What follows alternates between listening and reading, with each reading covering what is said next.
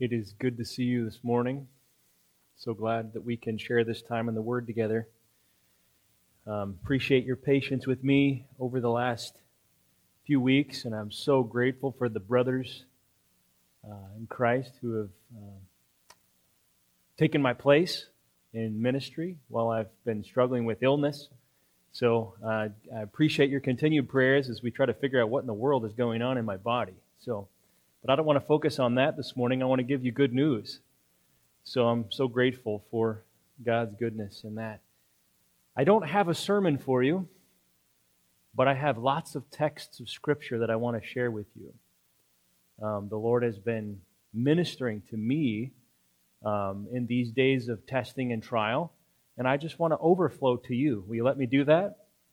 I'd like to overflow to you and share with you what the Lord is doing in my heart. These are difficult days for many of us. Difficult days for the Church of Jesus Christ. Lots of testing and trial. I think we can all say that. I don't think it's good in seasons of trial to pretend like everything is happy and everything is right.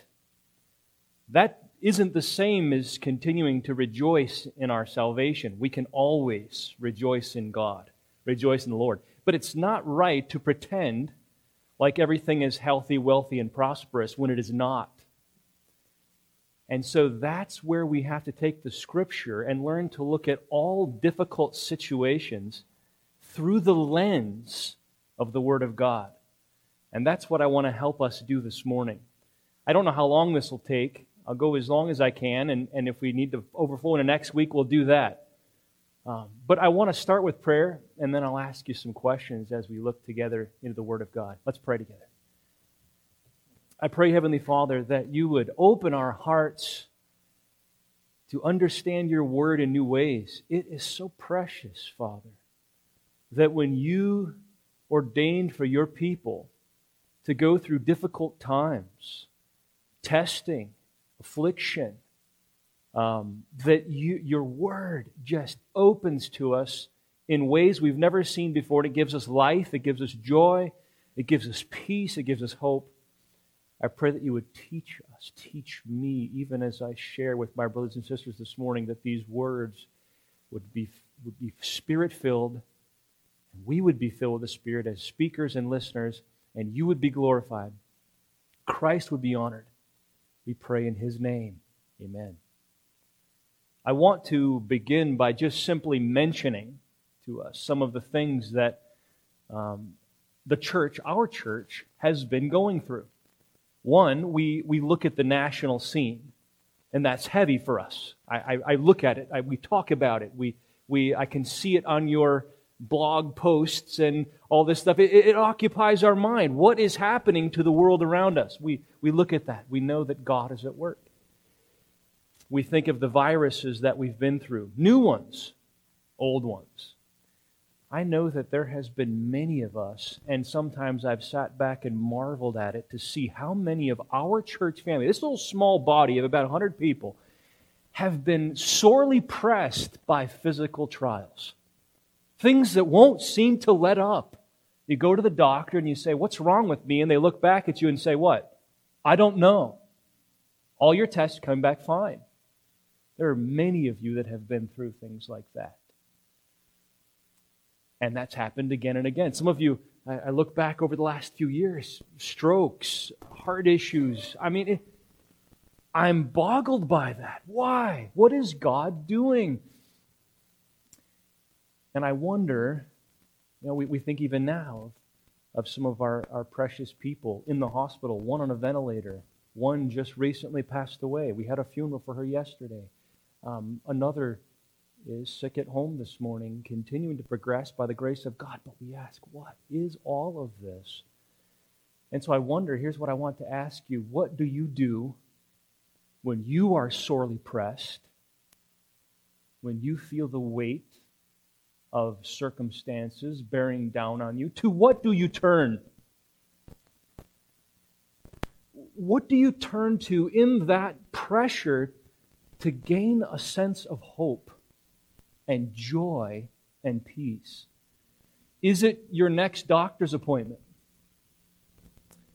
Is it a possible resolution? Is it an end to the pressure? Is it a new regime over our country? Is it a vaccine? There's a myriad things that so many people would turn to try to find a sense of hope and peace and joy and an ability to persevere.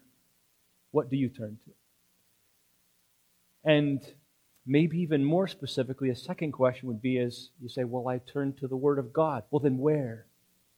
Where in the Word of God do you turn? What is the good news for God's people when they experience seasons of pressure? Do you have a pathway of life-giving texts of Scripture to go to? Because sometimes when you're under seasons of pressure, it's more difficult to think clearly, right? And so you need well-trodden paths of truth to set your feet on, to press on. So let me give you some of those. And what I want to do is I want to call these lenses. Can we do that? I want to call them lenses. That's how my outline is going to work out. Lenses. What? The first thing we need to think about, whenever we're under seasons of trial and test, we need to put on the lenses of God's Word. You have to look at them through those lenses. So let's think about some of these lenses. First of all, there is the lens of God's loving purpose. Would you turn with me to Romans chapter 8? Some of these passages are going to be familiar to you, very familiar. And others maybe not so much. But the first lens I want to give to you is the lens of God's loving purpose.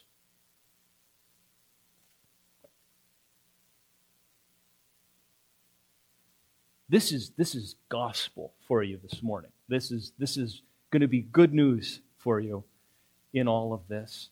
And I want you to remember as you're turning over to Romans 8 that God has told us in 2 Peter, you can write this text down too, 2 Peter 1, 2 and following, that He has given to us everything we need for life and godliness through the knowledge of Him who called us to His own glory and excellence. And that everything we need for life and godliness, that knowledge comes through what? His exceeding great and precious promises. That's what the text says. So that by those exceeding great and precious promises, we may become partakers of the divine nature, having escaped the corruption that is in the world through deceitful desires. Oh, that is a precious pathway in seasons of testing. You will have, for every season of testing and trial that comes into your life, you will have everything you need through the knowledge of Christ, through the promises of God's Word, and as you walk faithfully by God's grace through that trial, God will be extracting from you the corruption of the world and giving to you a greater measure of His Christ-likeness. And so that's why we need to look at all these trials through the lenses of God's Word, so that God will be purifying us through those. So first of all, Romans 8:28. This is a verse you know well, but don't let it sound to you like the clock tower just chiming off the hourly toll in its sort of a secondary part of your life. This is primary. Don't let it get old. It says, and we know, there's confidence in those words. We know that for those who love God, all things work together for good for those who are called according to His purpose. All things. What is in all things? All things. Not just the seasons of pleasantry. Not just the seasons of what we perceive to be progress, but the seasons of testing and trial and wait. These two work together for good. Why?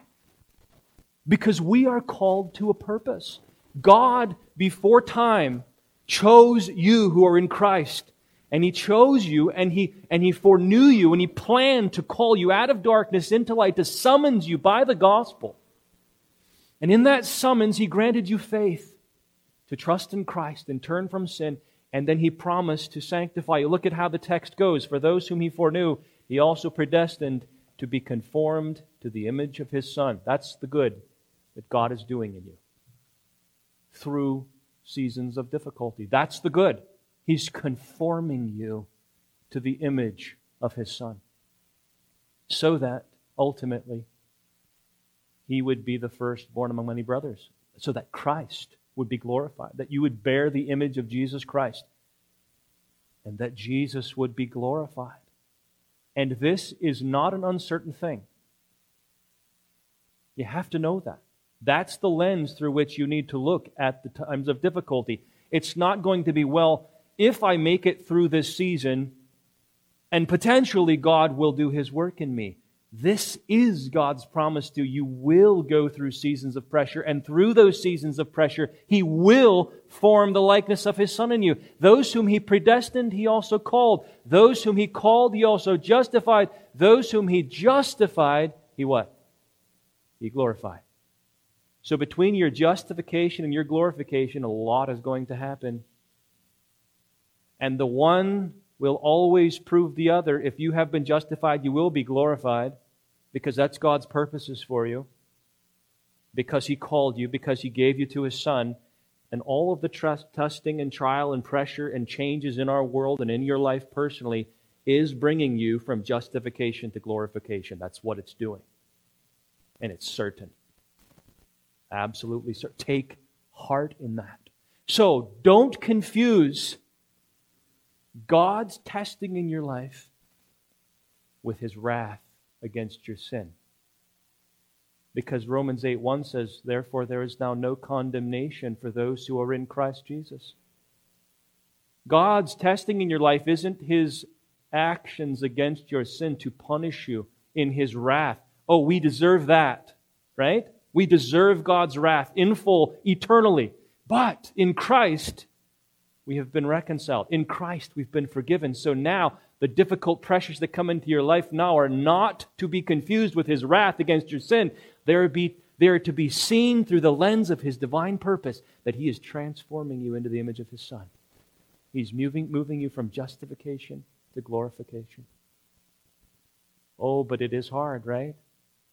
And that's why we say in verse 18, we must consider the sufferings of this present time are not worth comparing with the glory that is to be revealed in us. You know, we look at the pressures and the trials and the struggles of this life and we think, is it really worth it? And the Word of God tells us it is going to be worth it. In fact, you will get to heaven someday and you will see the purposes of God fulfilled in you, and you will look at yourself in God's completed salvation, and you will enjoy the glory of heaven with your Father, and you will be like, wow, what I went through on earth, that's nothing in comparison with what I have received now in eternal life. You won't look back and say, wow, this wasn't worth it. It's not going to be like going to McDonald's and getting a hamburger and you're like all excited because your kids are excited and you bite into that burger and you're like, oh, that was terrible. This was not worth what I paid for this meal. No, you're going to go through the struggles of this life and you're going to be looking ahead and you're going to get to the glory of heaven. You're going to look back and you say, it's the other way around. What I have received is of far greater value than what I paid in this earth. And it was worth it over and over and over again. That's the way it's going to be. And when you struggle under the weight, look at verse 26. Likewise, the Spirit helps us in our weaknesses. Sometimes when you're in a season of weight and trial, you don't even know what to pray about. But there is someone else who is praying for you. The Spirit helps us, and He Himself intercedes for us with groanings too deep for words. And He who searches hearts knows what the mind of the Spirit is, because the Spirit intercedes for the saints according to the will of God. That's the truth. You've got two persons of the Trinity who are praying for you.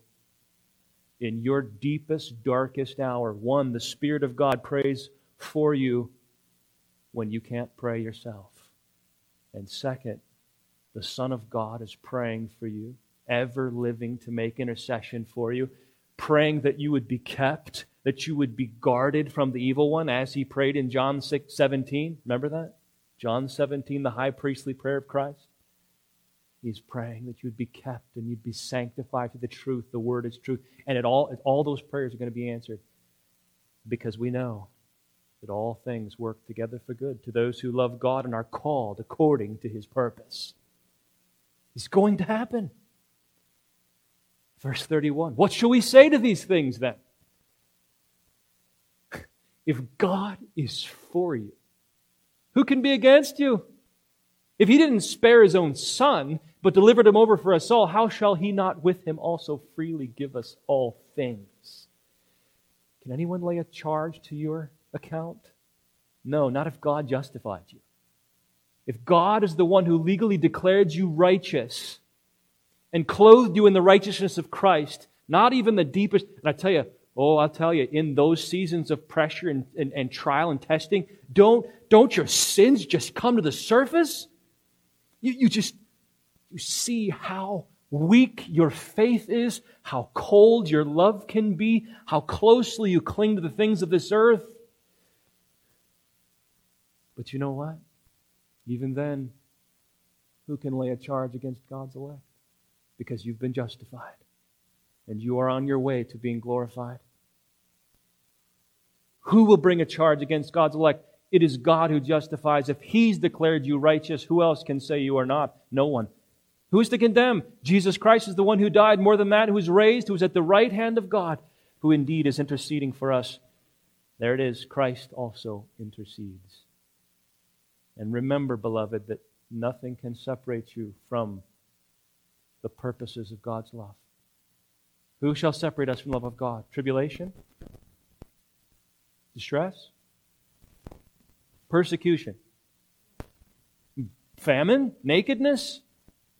Danger? Sword?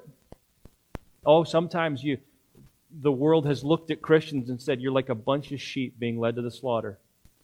Well, that sounds familiar. Who else was a sheep led to the slaughter? And what did God work through the trials of His Son? Redemption. Right? God is a master of turning sorrows into joy. God is a master of turning the most difficult circumstances into the greatest acts of redemption for His glory. Oh yeah, sometimes we look like sheep being killed, but no, in all these things we're actually more than conquerors through Him who loved us. So we can be convinced, just like Paul, that neither death nor life, nor angels, nor rulers, nor things present, nor things to come, nor powers, nor height, nor depth, nor anything else in all creation will be able to separate us from the love of God and the loving purposes of God in Christ Jesus our Lord. So on your way from justification to glorification, when the Lord ordains difficult times, remember this text. Walk in it again and again. All things work together for good to those who love God and are called according to His purpose. There's the first lens I want to share with you. You can take that home and spend weeks and weeks in Romans 8. Memorize it. Hide it in your heart. Think of it. But walk in it, beloved. Walk in it by faith. Secondly, I want you to look through the lens the lens of hope. Turn with me to 1 Peter 1.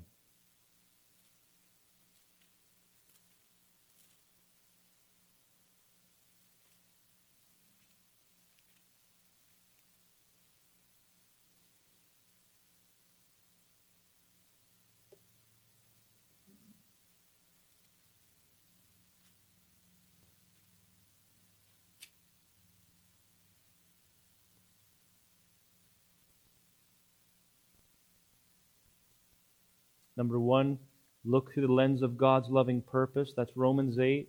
Number two, look through the lens of hope. 1 Peter 1.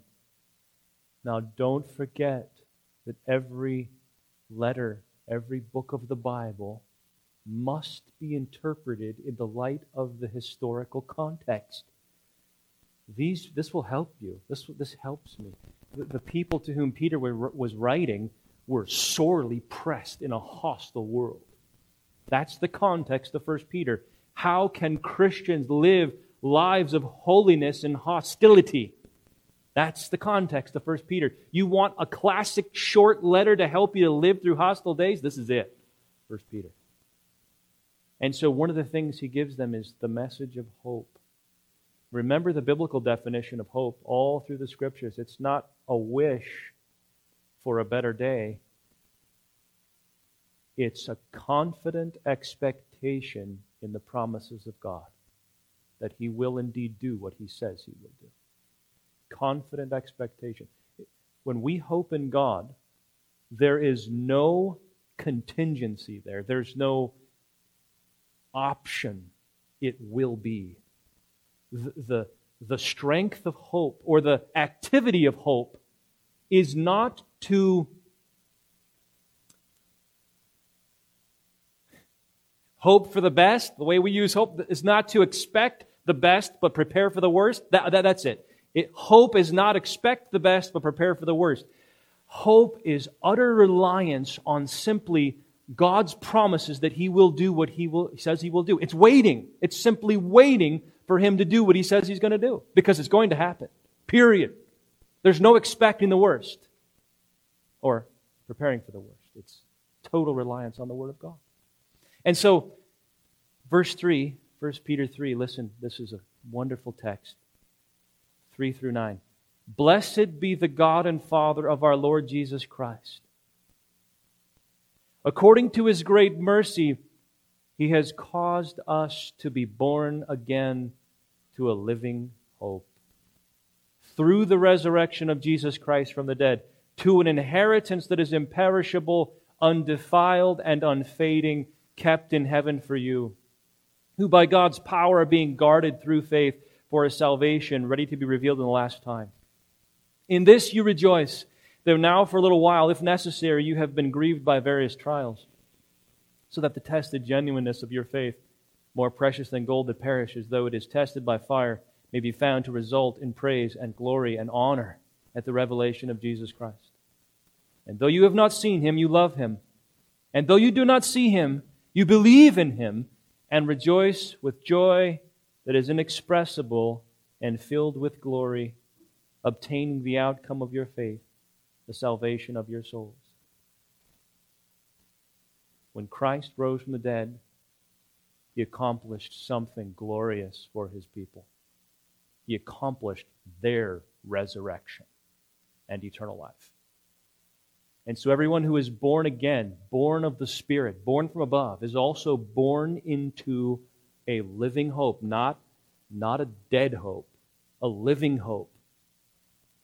What is that living hope? Peter calls it several things in this text. One of the things he calls it is an inheritance. It's the eternal state with Jesus Christ. He calls it a salvation ready to be revealed in the last time. Everything that eternity means for the believer is that hope. It's Christ Himself, being with Christ, being like Christ. And the problem is, and here's what trials reveal, here's what trials and tests reveal, is that we have our hope set on the things of this earth and not on things of eternity. And so when trials and tests and changing circumstances in our economy and all the rest of it, when those things threaten to take away all of our earthly enjoyments, though many of them are a good gift from God, they are not where our hope should lie. You know, we see finances begin to go. We see health begin to go. We see government begin to change. We see myriads of things happen. And the things that we enjoy in this life so much that are God's good gifts begin to slip between our fingers, and we think, I'm hopeless. Where is my satisfaction going to come? Where is my contentment going to be then? And all of a sudden, as a believer, God calls us, look beyond, Christian. Look to the inheritance. Look to the living hope that will never die, never be taken, never be diminished. Look how Peter describes that living hope. It's one that is imperishable. Everything in this life is perishable, right? Everything. It's undefiled. It's undefilable, if that's a word. Everything in this life seems to be defilable. Right? Things we trusted and things we thought would be reliable and faithful and righteous and good, we find are being contaminated and corrupted and defiled and perishing in this life. Unfading. Things we begin and start off and thinking, wow, I'm really enjoying this gift of earth. And that's good. But then it fades. And it doesn't maintain for us the joy that we once had in it. Am I painting an accurate picture of the things of earth? This is the way it is. Beloved, think. Think in these days, especially these difficult days where many of us across our nation have been isolated. And you think about that person who maybe, let's be very specific, 60s, 70s, even 80s-year-olds, and they're sitting at home alone, and they're watching the world that they know perish, become defiled, and fade. And they look ahead and they don't know Christ. That is bleak. They don't know Christ. And all they look ahead to, the joys of their life are past. They've done their military time. They've had their day of glory. They've owned their house. Their kids are grown, right, and gone. They don't get to see their grandkids anymore, right? There's so many like this right now. And they look ahead to the days, and they're counting. They have 60, 70 years behind them, and maybe be 5 years left. And they don't know what's beyond their death. That is bleak. But that's not the picture for the one who is in Christ. It's not at all the picture. And when the things of this earth begin to remove those earthly joys and hopes, we still have an inheritance. The best is yet ahead. The party is still coming. Christmas is on its way, if you will, right? It's all the best is yet ahead. Truly, it is. You will be with Jesus forever.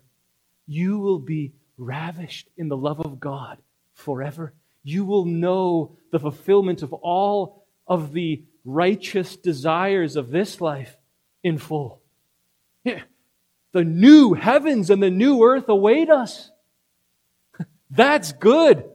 That's really good. And it's going to be like this earth, except righteousness dwelling perfectly. The glory of God will cover the earth as the water covers the sea. It's going to be great. That's an inheritance that we did not deserve, but has been given to us because Christ has earned it for us. And we rest in His righteousness. And so we're given these gifts, the gift of a completed salvation, of perfect righteousness, of being ravished in the glory and the love of God forever. And you think, man, sometimes in the heat and the weight of trial and testing, my faith doesn't seem like it's going to hold up. Have you ever felt doubts and fears like that in moments of testing and trial? Is my faith real? Is it going to hold up? Am I going to get to the inheritance? The Lord tells me that the inheritance is waiting for His own, but am I going to get there? Look what the text says. Verse 5. See, verse 4 tells us the inheritance is imperishable, undefiled, unfading, kept in heaven for you. And look what it says, verse 5. You who, by what? God's power, are being guarded through faith for a salvation ready to be revealed in the last time. Do you understand that verse? That verse tells us that it is the power of God that is guarding you and protecting you and keeping you and will deliver you safely to that final salvation. And He's doing it through faith. He will sustain your faith. Always remember, beloved, that your faith in Christ and His righteousness and your faith in Him alone does not come from you. Don't forget that in the season of trial and testing. It didn't come from you to begin with. It doesn't come from you when you're feeling good.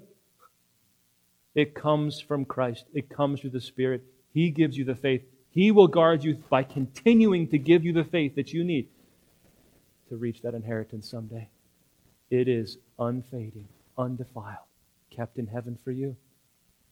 And you know what? It's going to be revealed when God says it's time. And so that's why even now you can rejoice. Even though now, for a little while, if necessary, or you could say since it is necessary for you to be grieved by various trials. You know, it's okay to be grieved in trials. It's pretentious to pretend, well, that's overstating, that everything's okay. Do you remember the Lord Jesus Christ when He was facing the cross? It says multiple times throughout the Gospels that He was deeply what? Troubled when looking at the cross. Sinlessly, yes, but still troubled. In fact, it says He sweat drops of blood, right? In His grief. Honestly, trials are grieving, aren't they? But that's okay. Because of what that grief and that weight is doing. What's it doing? It's purifying our faith. You know, this analogy of the metallurgist is all throughout the New Testament. Have you come across it multiple times? That your faith is like a mineral. And God takes your faith, that mineral, and He puts it in the fire of testing so that it will be purified. And all the dross and the filth and the impurity will rise to the top. And Jesus, the perfect metallurgist, screeds it off the top. And you will come forth purified. And you know what? Peter tells us in this text that that process is more precious than the things that are of greatest value in this world. Isn't that what he says? It's more precious than what? Gold that perishes. Whereas a lot of people putting a lot of value on gold and silver, even still in our day, right? And it is valuable in our world. But Peter says there's something of greater value. What?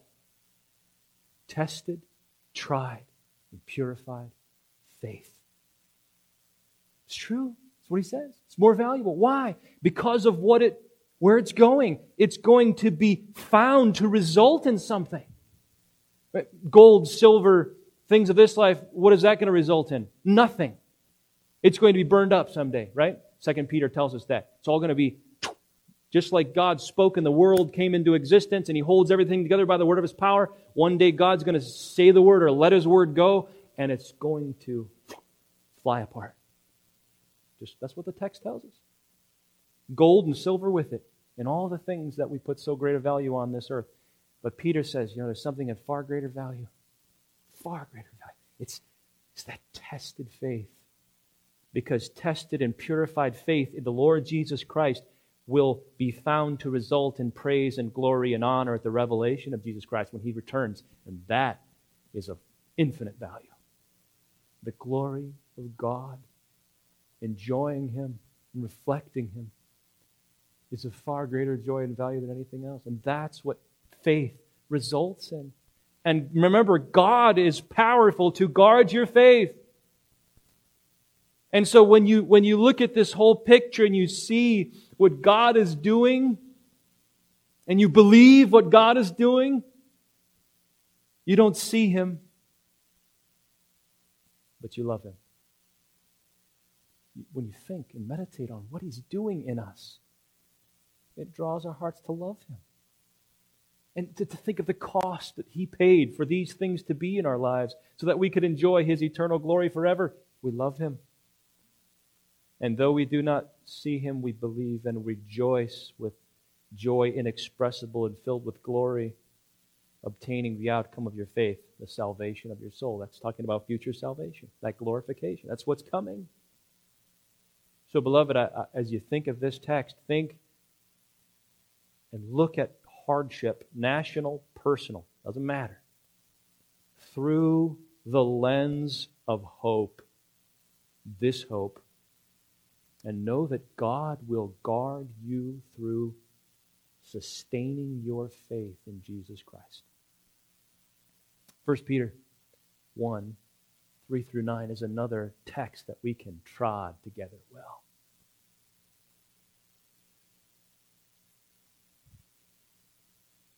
Let's see. Number 3 this morning. So look through the lens of God's loving purpose, Romans 8. Look through the lens of hope, 1 Peter 1, 3 through 9.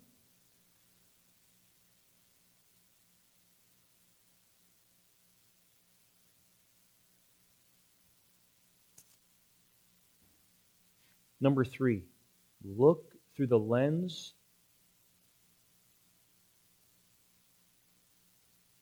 of God's strength.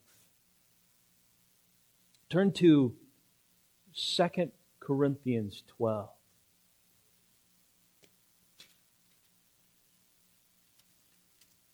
I think I'll share this one and then one more with you this morning. And then we'll keep going with these next week, Lord willing. I think we'll have enough time. 2 Corinthians 12.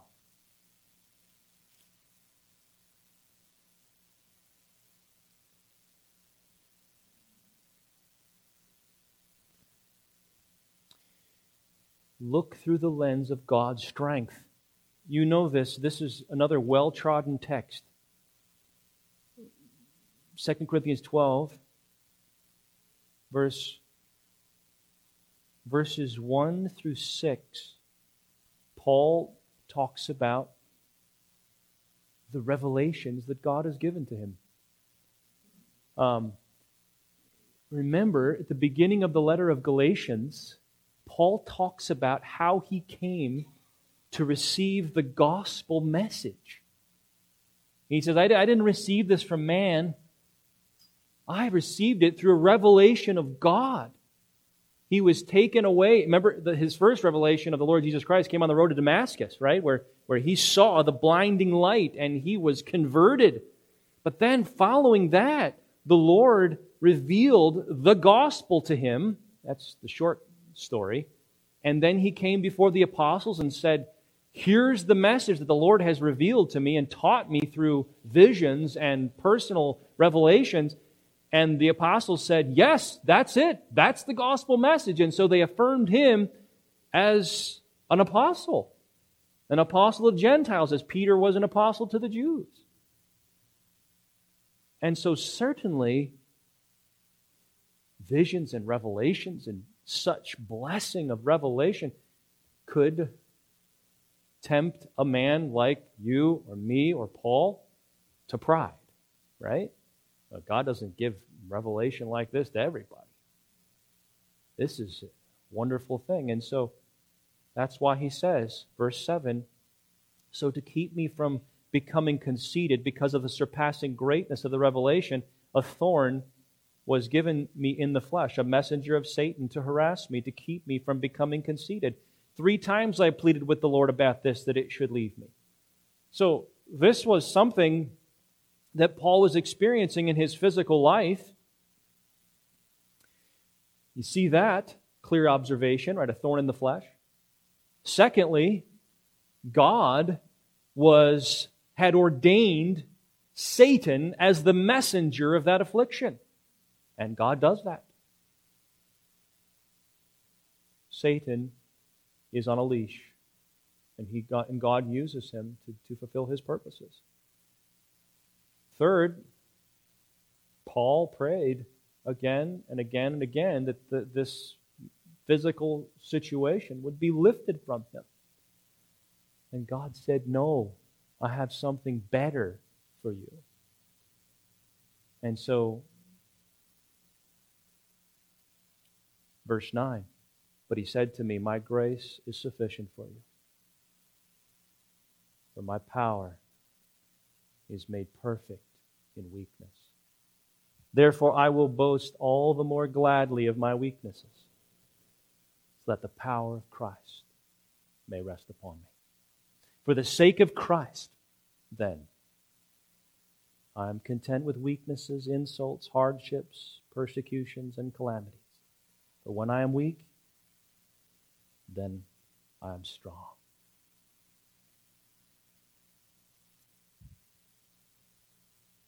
In God's value system,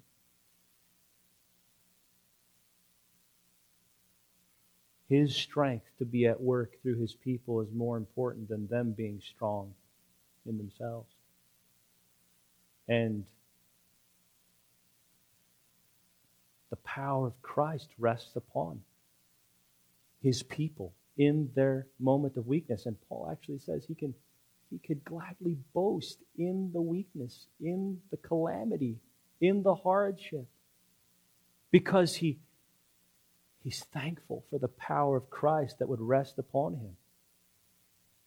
He's content, he says, with weaknesses and insults and hardships and persecutions and calamities.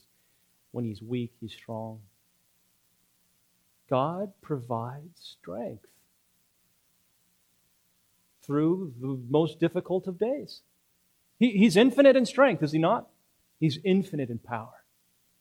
And when we come to the end of our resources, His are only begun. Remember that song? We have exhausted our hoard of resources. What's the title of that song? It's not coming to my mind. He giveth more grace. Right, well, yeah, there you go. It's in the text. For the sake of Christ, so that Christ be glorified. Because if His people are strong and relying on their own strength and accomplishing their will and exalting in themselves, then Christ doesn't receive the glory the way He desires. But when we're weak and we're resting in Him, all the glory, we know that the glory goes to Him. We're aware of it. I guess that's the idea. We understand that it is all Him. And that's why we become content, because the glory goes to Christ. In fact, I love how Paul said in 1 Corinthians 2,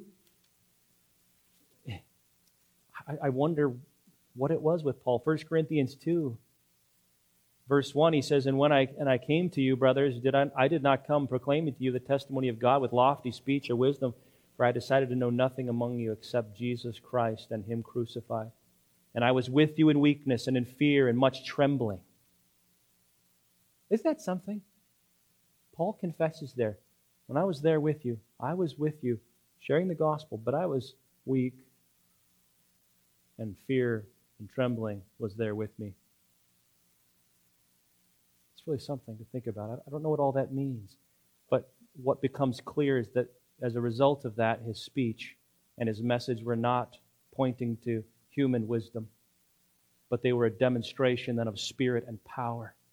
And what's the effect of that? That the faith of those who hear will not rest in the wisdom of men, but instead what? In the power of God. There's another wonderful result of weakness.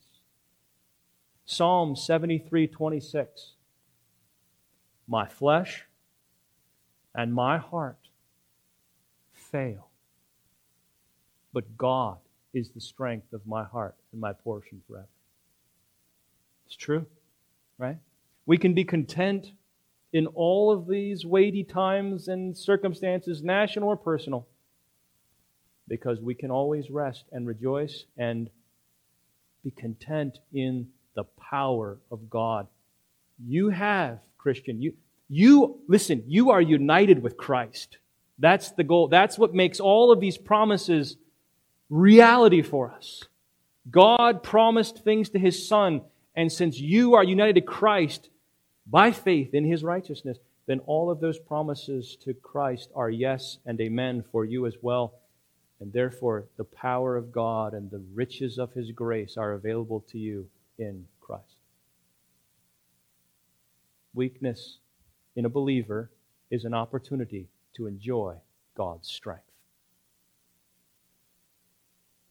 One more this morning, and I'll conclude with this one. Turn to Hebrews 5. So look through the lens of God's loving purpose. Look through the lens of hope. Look through the lens of God's strength. And 4, look through the lens of Christ's righteousness.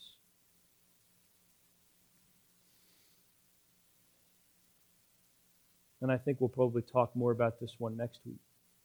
But let me just close with this encouragement to you. In a season of trial and testing, like I said earlier, and like we have all experienced as believers, what happens is that the sins of your heart, your motives, your thoughts will come to the surface, right? Just like the metallurgist again. It's going to come to the surface, and you're going to see it. And you're going to say things like David said, "My sin is ever before me." That's what God's doing. That's the point. And those are opportunities to see yourself as never before. You know, when you came to Christ as a believer, you did not see your sin as it really was. You did see your sin. You acknowledged it. But you only began to see your sin. And as you grow along in the Lord, He does powerful things to reveal your sin to you genuinely in ways that you would never have anticipated. There's one thing to say, yes, I'm a sinner, and to feel the emotion of a moment. But then there's another thing to be under the weight of trial and to truly see the coldness of your love and the weakness of your faith and your desire for earthly things and your idolatries, your dependence on so many things other than God. It's there. It's there in all of us.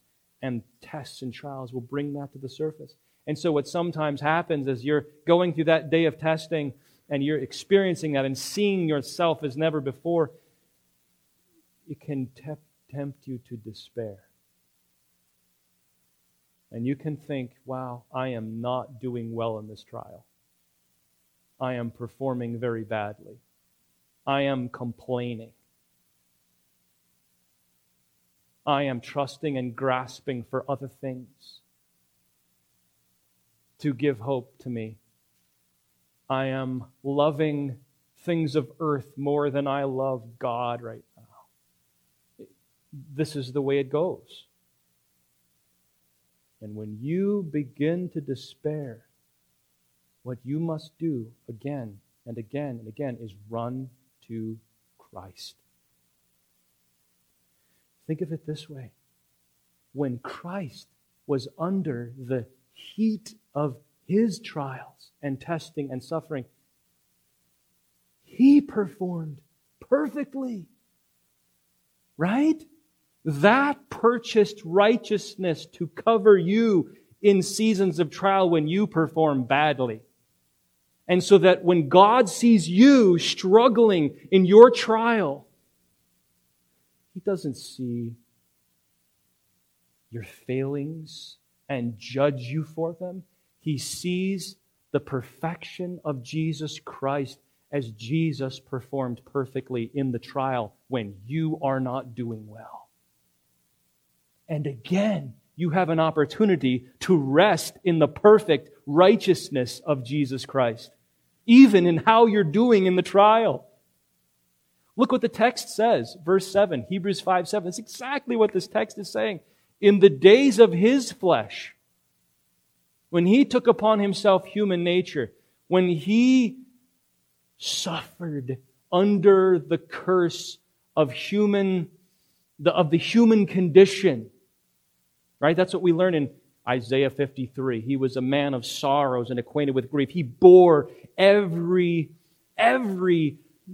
horrible experience of human life save sin, right? Did not experience sin. He did not sin.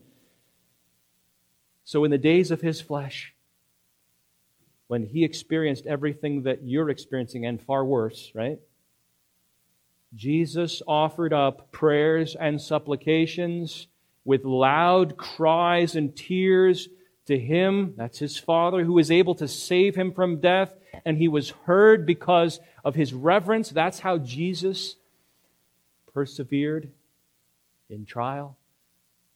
He cried, he prayed, he trusted Him who was able to save him from the grave, and he was heard because all through he was reverent, he worshiped, he honored his Father and loved Him perfectly. Verse 8, although he was a son, look, he learned obedience through what he suffered. He obeyed. He perfectly submitted to God's will without sin, just flawlessly. Performance under suffering, perfect. Verse 9, and being made perfect. What's the result of that perfect performance under suffering and trial? He became the source of eternal salvation to all who obey Him. In other words, all who come to Him in repentance and faith and trust in Him for salvation. Do you see the glory of that? Under the weight of trial, you may and will perform badly, but Jesus didn't. And His perfect performance under trial covers you, believing Christian, with a cloak of righteousness that stands before God perfectly, and He is the source of your salvation.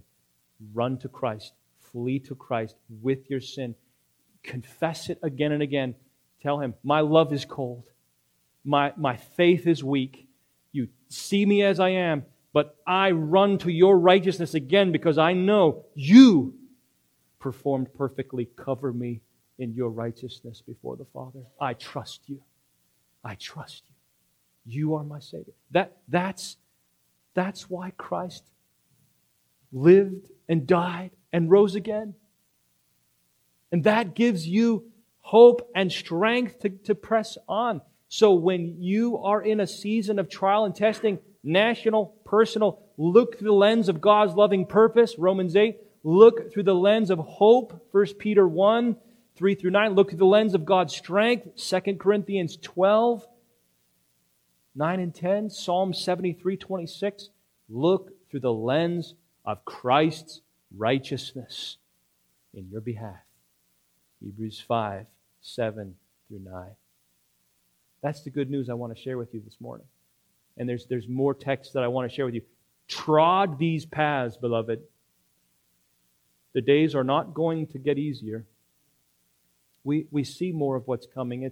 We're expecting it. The Scriptures show us that this is. We will need the truth of God's Word to give us hope and life and joy and peace. Look through the lens of God's Word. I want to say something to you here. Maybe you are here and you have no confidence that you are in Christ. Meaning, you don't know your sins are forgiven. You don't know that you have eternal life with God. Maybe you don't have any confidence there. And I want to invite you as well. Turn to Christ. Christ is the only way, the truth, and the life. No one can come to the Father except through Him. All that I've said this morning is not for you unless you are in Christ. Unless you are in and covered by the righteousness of Jesus Christ. Do you see your sin? You're a fool to ignore it. It's in all of us. And because of our sin, we deserve the wrath of God. It's plain and clear. God is a good, righteous, and perfect judge. He will punish every sin. And He will either punish it in the body of Jesus Christ on the cross, or He will punish it in the sinner who rebels against the gospel. And he will be punished forever in eternity. But God is merciful and gracious. And He has sent Jesus Christ to live a perfect life, to cover you in righteousness, to die on the cross, to take your guilt. And the Bible says that He became our sin and absorbed God's wrath in our behalf on the cross. And rose again to give us new life, life that lasts forever.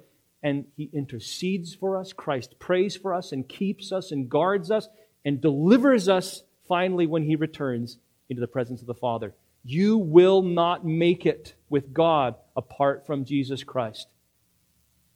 You need His perfect life. You need His death. You need His resurrection. You need His intercession for you. You need Him when He returns to take you to be where He is. So don't turn from Christ. You will make a massive eternal mistake if you do. Run to Christ. He's everything you need. Would you stand? Let's pray together. Heavenly Father, we thank You for these texts. Thank You for giving us so much truth to rest in. Thank You for Jesus Christ and His perfections, His humble sacrifice as the God-man, pouring Himself out unto death so that He might bring us to God. Teach us, in days of difficulty, to rest in Your words and Your promises, for there we find everything we need for life and godliness. Father, I pray that You would also teach us to turn from self-righteousness. And if there is someone listening this morning that is still depending on themselves or something else other than Christ alone to be made right with God, I pray that You would convict their heart, expose their own self-righteousness to them, their sinfulness, and also reveal Christ to them in His saving glory, that they would run to Him and find forgiveness, righteousness, and everlasting life. We pray in the name of Jesus. Amen.